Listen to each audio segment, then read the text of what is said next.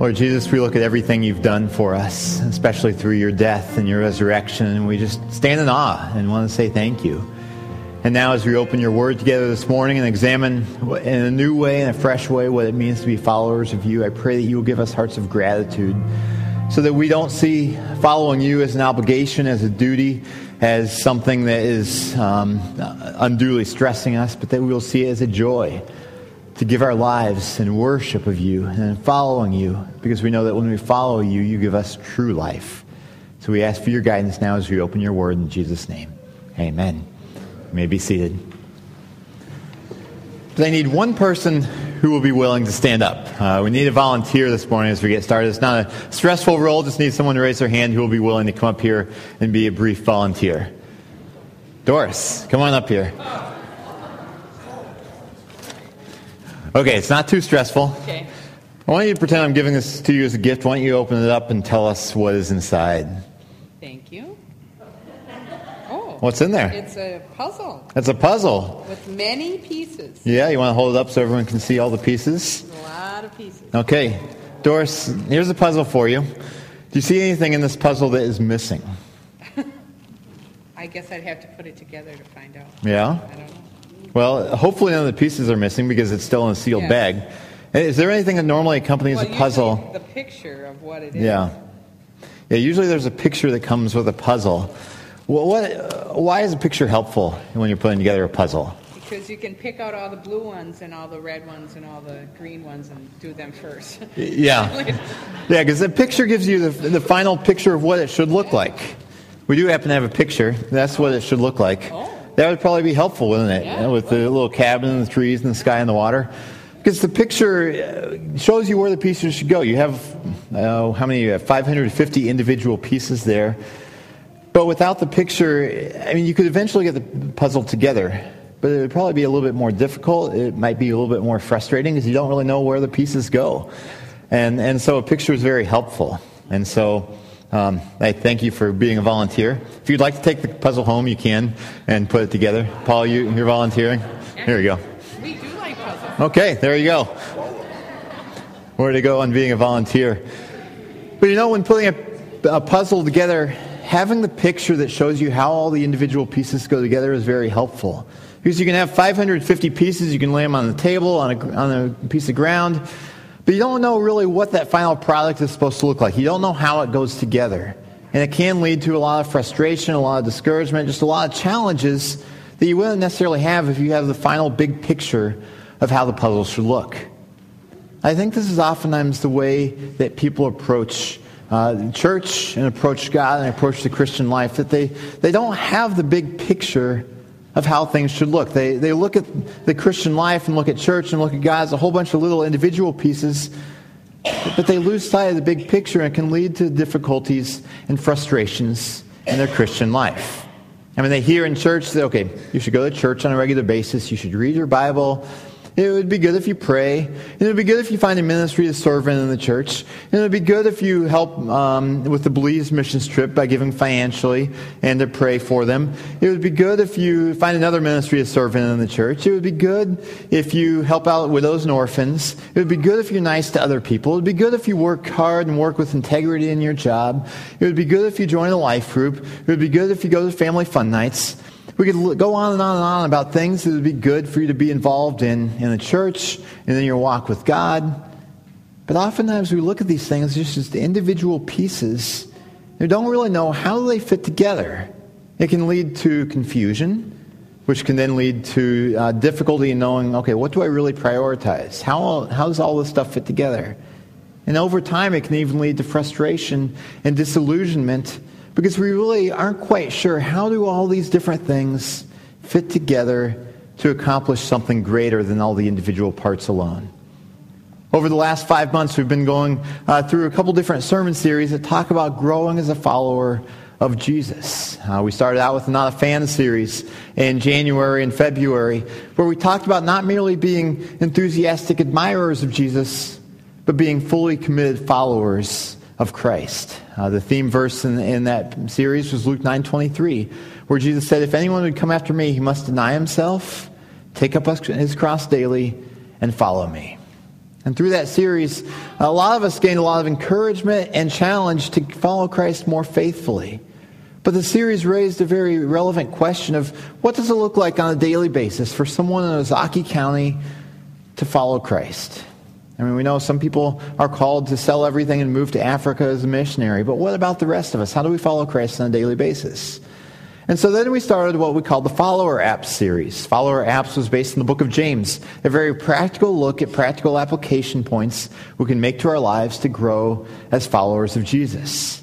And through these last 5 months, we've heard a lot of different messages, heard a lot of different themes about following Christ. This is a stack of all the sermons that you have heard through that time if you've been here most weeks. It's probably 140, 150 pages worth of sermons. These are my notes that I put together in preparation. It's a lot of information. But as you think over the last 5 months, if you've been here through the Not a Fan series and the Follower App series, or even if you haven't been here, you can imagine all the information that's there. It can begin to feel a little bit like information overload.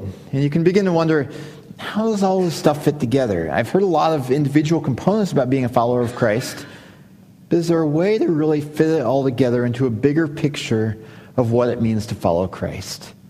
And that's what we're going to try to do today, is to create a bit of a bigger picture, even using a diagram that will help us to understand how everything fits together so that we can grow as faithful followers of Jesus. I invite you to turn your Bibles to Mark chapter 8. We're in the last few verses of Mark 8 for this morning's message. Next week we're beginning a new sermon series called Text Message. It's all about the Bible. If you've ever had questions about the Bible, this is the place to get some answers. Questions like, who wrote the Bible? Questions like, okay, we have 66 books in the Bible. Who chose those 66 books? How do we get these books and not the others? If you have questions about, is our Bible today anything like the original Bible that was written 2,000 or more years ago? Questions about, how do we really apply the Bible to our lives? We live in the 21st century. This stuff in here took place a long time ago. Does it have any relevance to today's life? That's what the Text Message series is going to focus on. But today we're having a one-message summary of what it means to be a follower of Christ. And like I said, we're looking in Mark chapter 8. And if you're here during the Not a Fan series, you will recognize that this passage is very, very similar to the Luke 9 passage that we looked at during that Not a Fan series. And as we look at this passage today, this is going to serve as the launching point for pulling out 4 main characteristics that should characterize every follower of Christ. This is going to be the big picture of what it means to follow Christ. So I invite you to follow along in your Bibles as I read Mark 8, beginning in verse 27, going through the end of the chapter. Mark says that Jesus and his disciples went on to the villages around Caesarea Philippi. On the way, he asked them, "Who do people say that I am?" They replied, "Some say John the Baptist, others say Elijah, and still others one of the prophets." "But what about you?" he asked. "Who do you say I am?"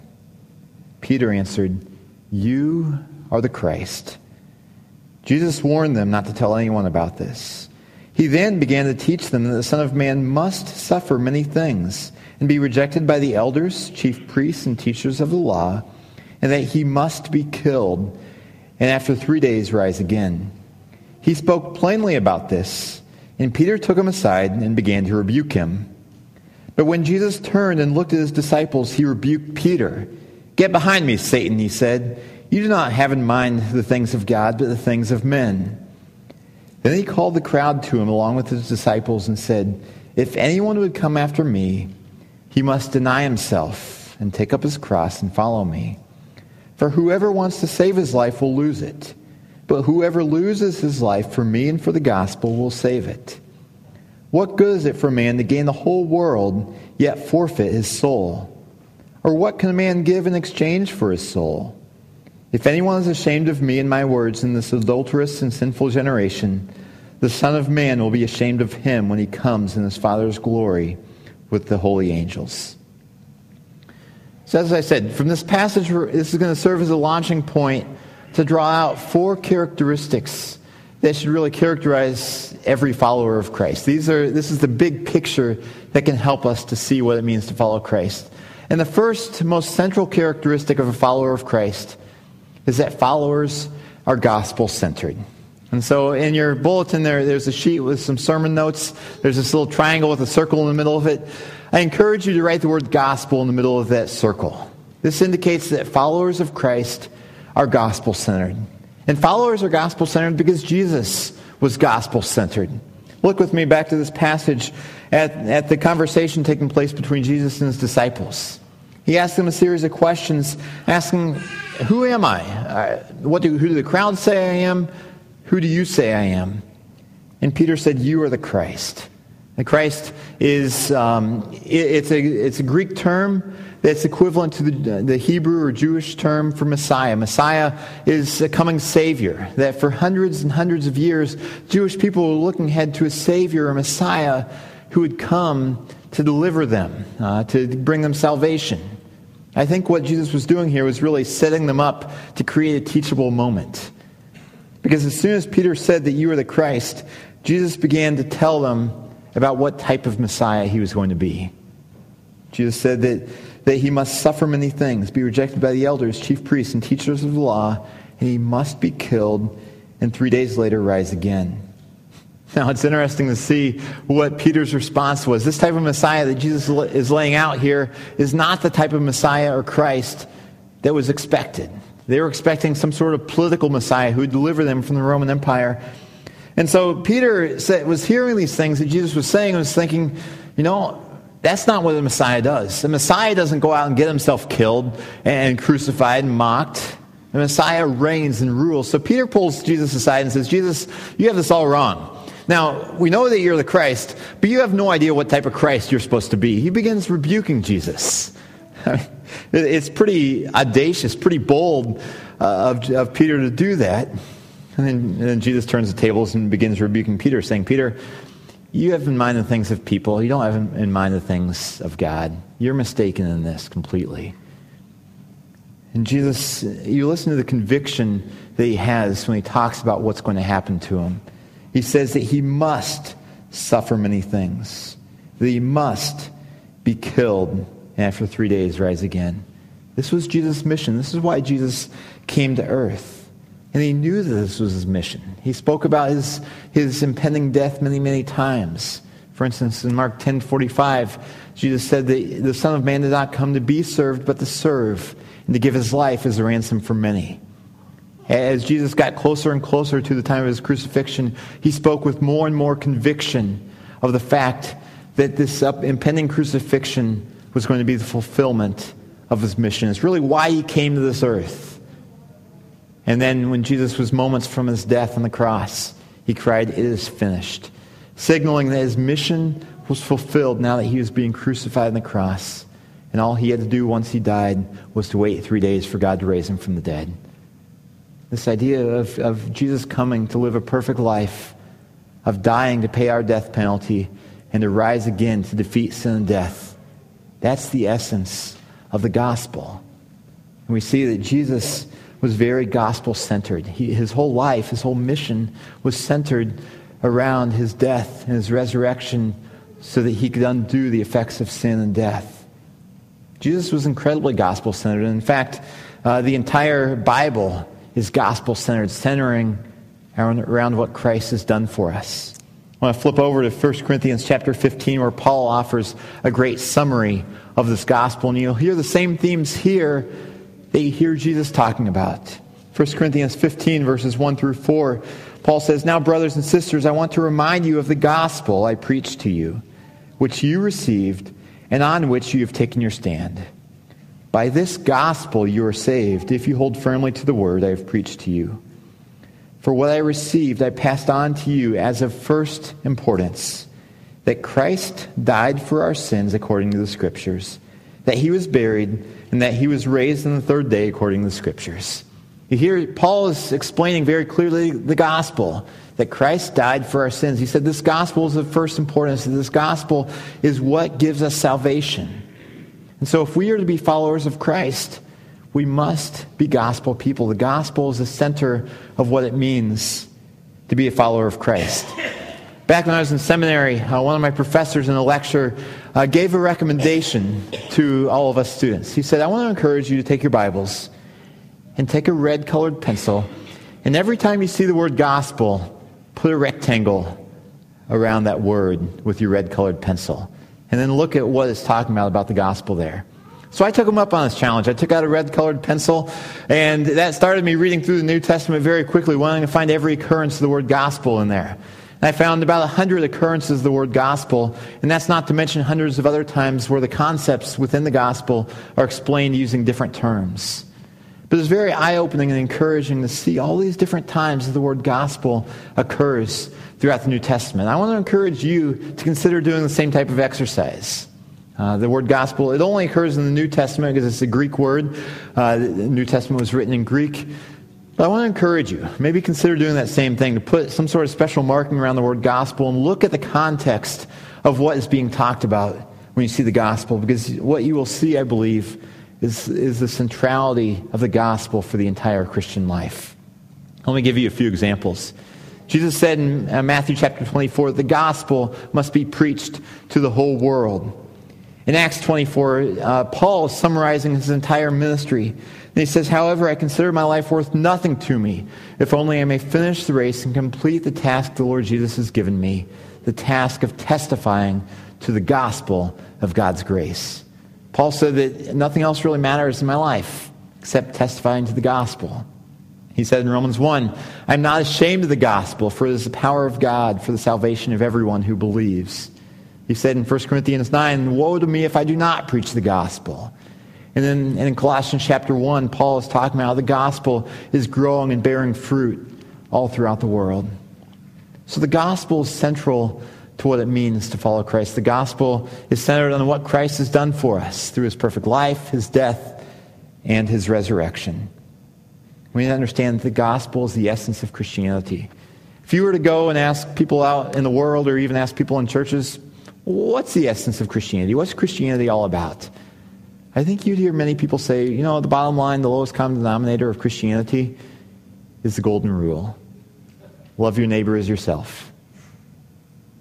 I really believe that if you talk to the people about what Christianity is all about, you'd find many people who would say that. And the golden rule, love your neighbor as yourself, really does have its roots in Jesus' teaching. But that's not the essence of Christianity. The bottom line essence of Christianity is the gospel. The gospel of the good news of what Jesus has done for us is the unique contribution that Jesus made to this world. You will find plenty of other teachers out there who say you should love others. You'll find plenty of other teachers and religions that say you should love God. But Jesus is unique in the gospel. And the gospel is also our unique contribution to the world as followers of Christ. You don't have to be a follower of Christ to love others. You don't have to be a follower of Christ to be a blessing to others, to serve the world, to be involved in politics or to do anything else. Followers of Christ have this unique thing that we can offer the world as Jesus works through us, and that's the gospel. I had a roommate my freshman year of college who was definitely not a Christian. But he was one of those people, he probably lived a better life than I did in terms of morals, in terms of serving people, in terms of being a blessing to others. He had a phrase to describe himself. You may or may not have heard of it. He subscribed to a philosophy called straight edge hardcore. Straight edge hardcore. Straight edge is a philosophy of life that says that I'm not going to be involved in any alcohol or any drugs. I'm not going to engage in promiscuous sex. And he took it so far as to being a vegan. It's really a love others type of mentality, and don't dabble in things that may pull you off course. A lot of these things I just said are things that a lot of Christians could say, you know what, that's a decent way to live. But he was definitely not a Christian. You can live a very moral, upright life. You can live a life that serves others, live a life that is a huge blessing, even to widows and orphans and others, but still not be a Christ follower. What distinguishes Christ followers from everyone else is the gospel. And the gospel is central to what it means to follow Christ. And the cool thing is that the gospel also shows that anyone and everyone can be a Christ follower. You don't have to have your act together to be a Christ follower. You look at the people who Jesus associated with. They were tax collectors. They were prostitutes. They were ethnic outcasts. They were political zealots. It was a band of people that the religious leaders looked down on. They were considered the scum of the earth.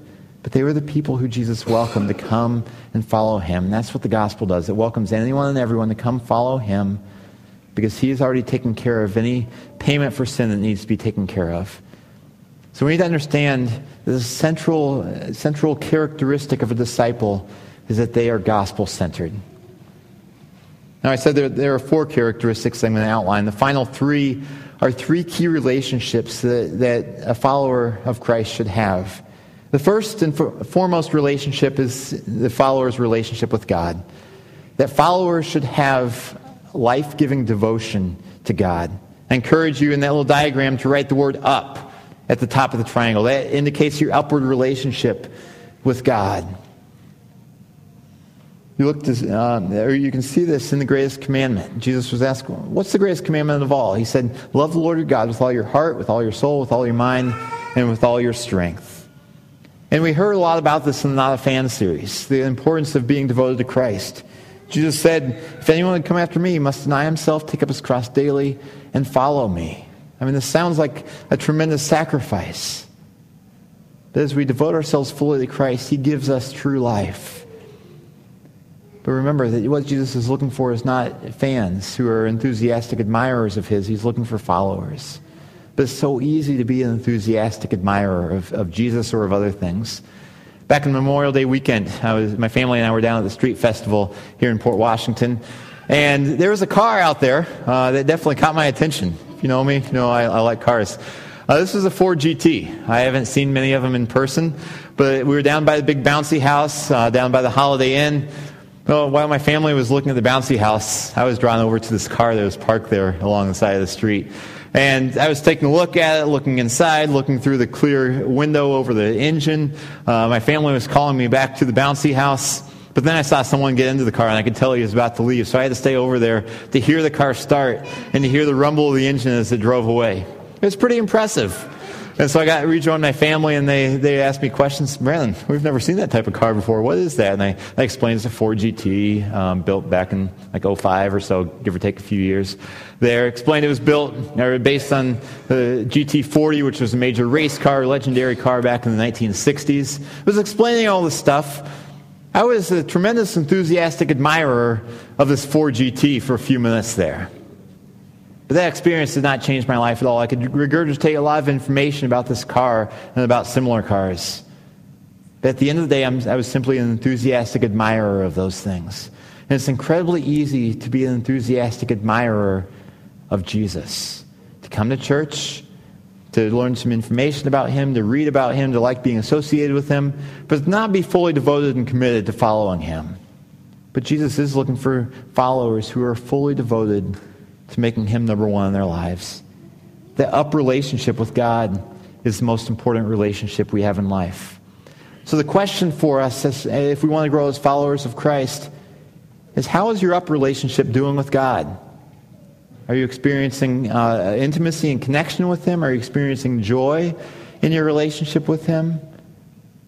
A couple great ways to build that relationship with God is to read Scripture. Not just to read it, just to gain information, but to really enjoy getting to know God better through Scripture, through prayer, through humble obedience. These are ways to grow in our up relationship with God. The second relationship, which is very important for followers of Christ, is our relationship with other Christians. This could be called our in relationship. So I invite you on the triangle to write in on one of the bottom corners. We need to understand that followers of Christ build up the body of Christ. Think about the second greatest commandment. Jesus said, most important is to love God. The second commandment is like it, and that's to love your neighbor as yourself. Loving others was one of the key themes throughout the Follower App series. Think about some of the things we talked about in the book of James. For instance, in James 2, we talked about the importance of meeting the physical needs of our brothers and sisters in Christ when they're in need. For instance, in verse 15 and 16 in James 2, we see James say, suppose your brother or sister is without clothes and daily food. If one of you says to him, go, I wish you well, keep warm and well fed, but does nothing about his physical needs, what good is it? James is saying that, look, if you have a brother or sister in Christ who's in need, you need to go out of your way to try to meet that need, to try to help them out. In the same way, James talked about the words that we use when we're relating to others around us. He said in chapter 3, he said, the tongue is a fire, a world of evil among the parts of the body. It corrupts the whole person, sets the whole course of his life on fire, and is itself set on fire by hell. With the tongue we praise our Lord and Father, and with it we curse men who have been made in God's likeness. Out of the same mouth come praise and curse. And my brothers, this should not be. So we talked in that message about the importance of using our words to build people up rather than tearing them down. Of not gossiping, not complaining overly much, but to build people up around us, because that's what followers of Christ do. Later on in James chapter 3, we saw that peacemakers, I'll just read it rather than trying to quote this one off the top of my head. Peacemakers who sow in peace raise a harvest of righteousness. Talked about the importance of building peace where there's strife and disunity, being intentional to try to rebuild that peace. So we see that followers build up the body of Christ.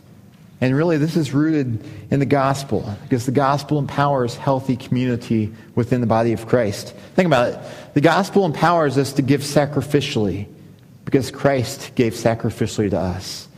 The gospel empowers us to forgive others, because Christ forgave us so graciously. He doesn't hold our sins against us, so neither should we hold people's sins against them. The gospel enables us to put others first, not only because Christ gave the example of how to be a blessing to others, but also because the gospel fills the holes in our hearts that cause us to be self-centered. So when the gospel is filling those holes in our hearts, it enables us to give to others and to put others first. The gospel enables us to be open and authentic with others, because the gospel says, you know what? We're all sinful and messed up. And so if we're all sinful and messed up, we don't need to put on a front and try to make ourselves look better than we really are, because the gospel says, you know what? You're messed up, but there's grace and mercy. So the gospel enables us to have healthy, authentic, gracious community with one another. I think of Ephesians chapter 4, where Paul said, from Christ, the whole body, joined and held together by every supporting ligament, grows and builds itself up in love as each part does its work. And then in Hebrews chapter 10, the author of Hebrews says, and let us consider how we may spur one another on toward love and good deeds.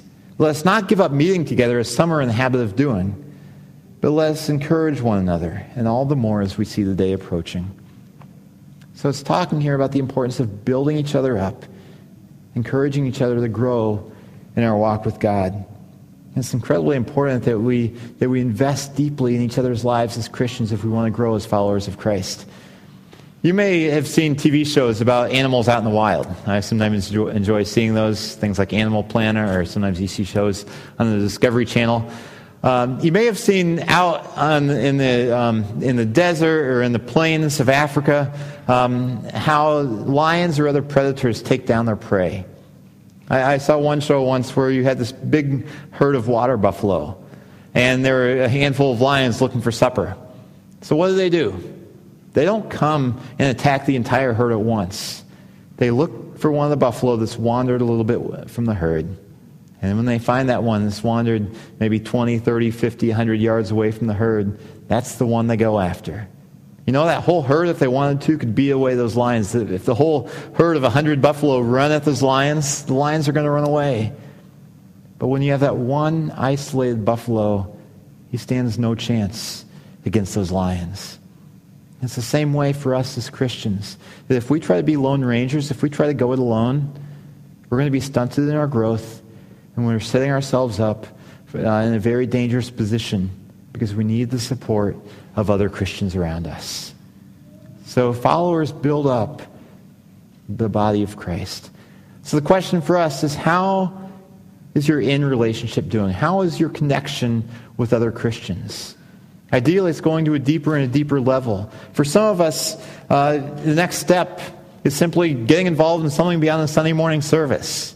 A great starting point for that is the family fun nights, because they're low-key ways to get connected with other Christians. Again, they don't go deep spiritually, But again, it is a way for you to begin to connect with other Christians.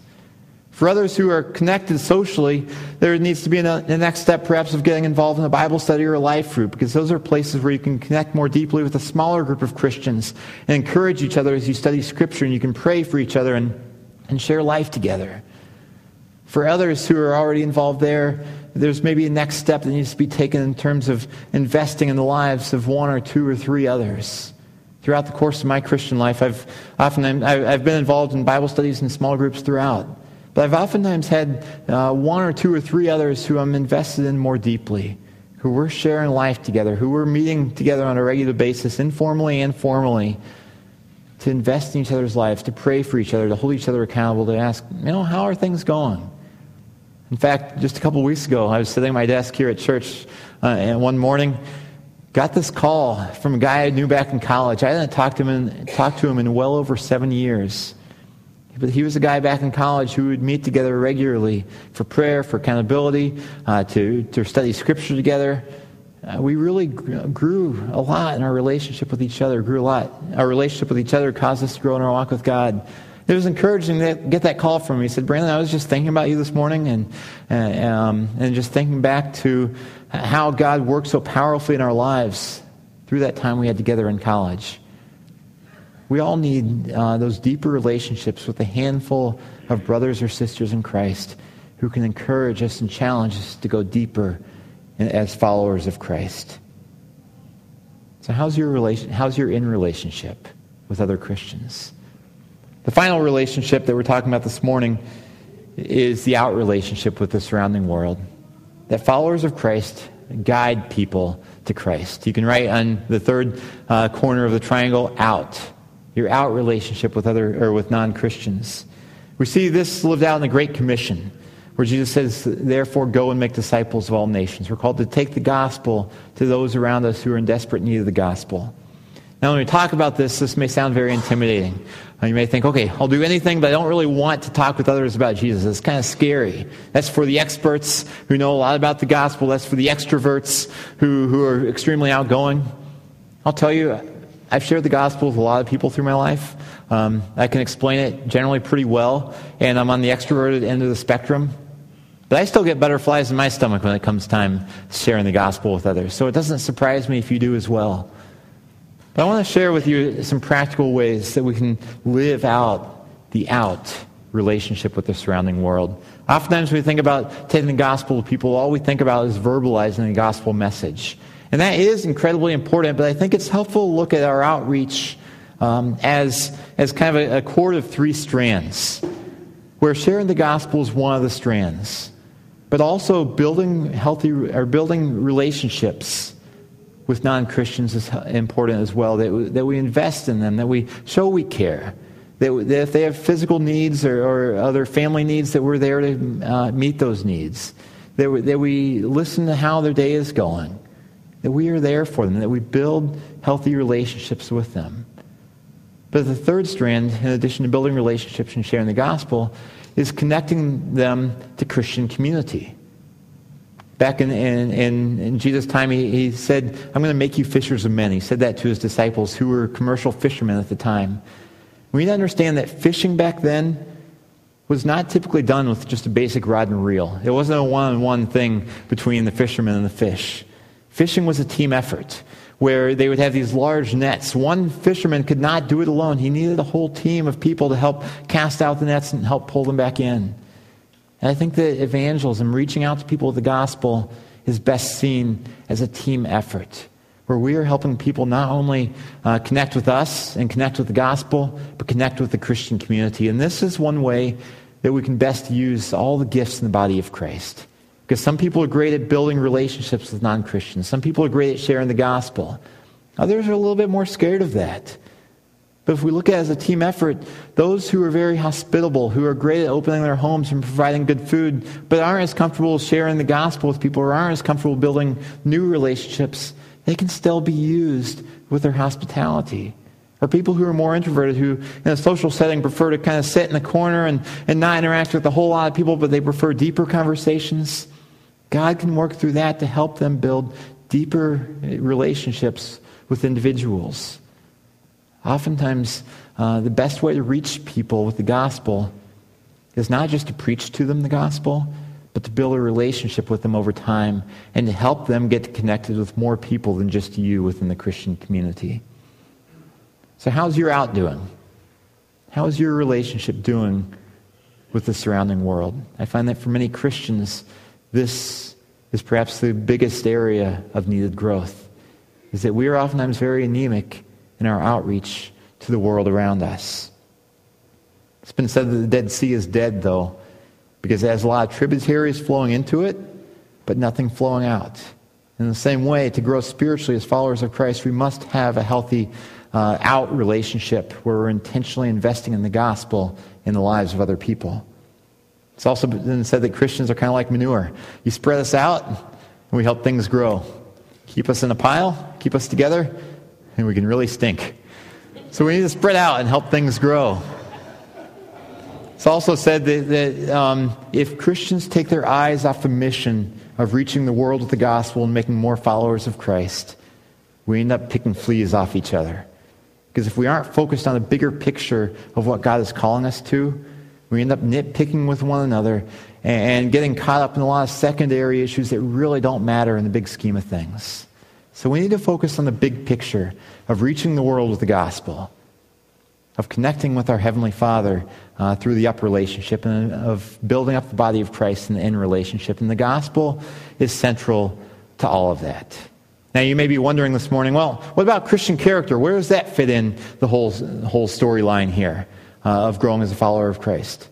I believe that Christian character, in terms of integrity, in terms of love for others, in terms of joy, in terms of patience, in terms of all these other characteristics, I believe that they're fruit that comes out of these three relationships in applying the gospel.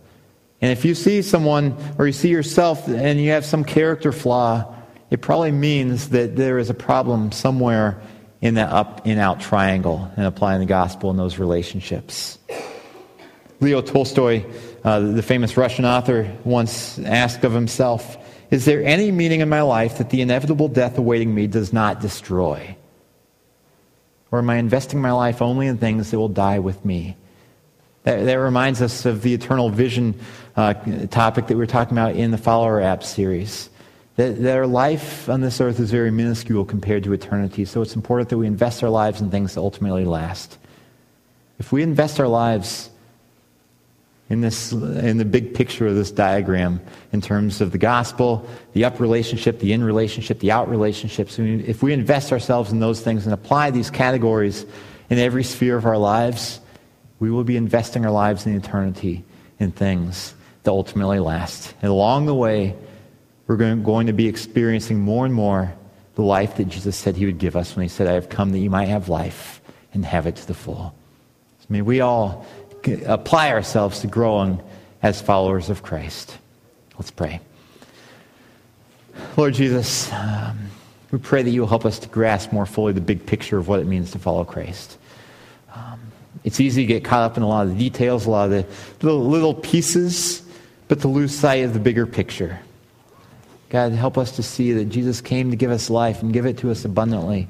But this life is not pursued by pursuing our own desires, but by submitting to you, surrendering everything to you.